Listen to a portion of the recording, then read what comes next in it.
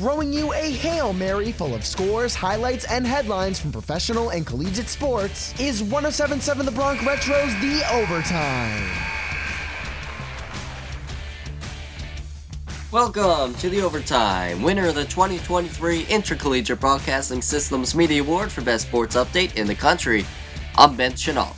To kick things off, we have a little transaction in the NHL as the Colorado Avalanche are already making moves to try and get back to the postseason as they are acquiring Frederick Olofsson from the Stars. In the NFL, many reports are saying that DeAndre Hopkins' meeting with the New England Patriots went very well and both sides have mutual interest in getting a deal done. Hopkins plans to be on the team by the time training camp begins.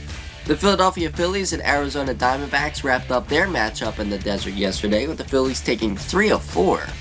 A huge moment for the Phillies as they are now above 500 for the first time in over a month. Bryson Stott went deep in the second inning to get the scoring started for the Phillies. And he smokes one to deep right field, and the Phillies have the lead. 1-0 on a solo home run by Bryson Stott.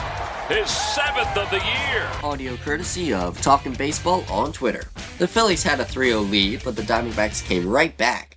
With Phillies pitcher Aaron Nola hung a curveball right over the plate, and Diamondbacks infielder Ketel Marte crushed it to right center and took the lead. But the Phillies held strong and got the win.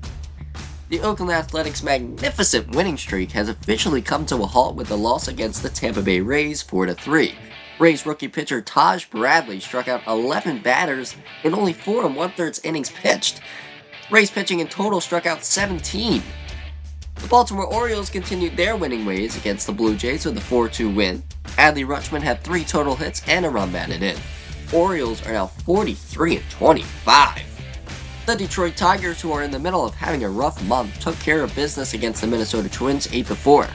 Javier Baez and Spencer Torkelson each had 2 hits and 2 runs batted in. Transitioning to the NBA, kind of NBA news.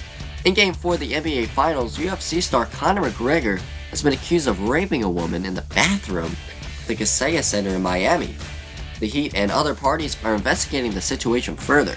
McGregor is also under fire in investigation for punching the Heat's mascot as well. Man.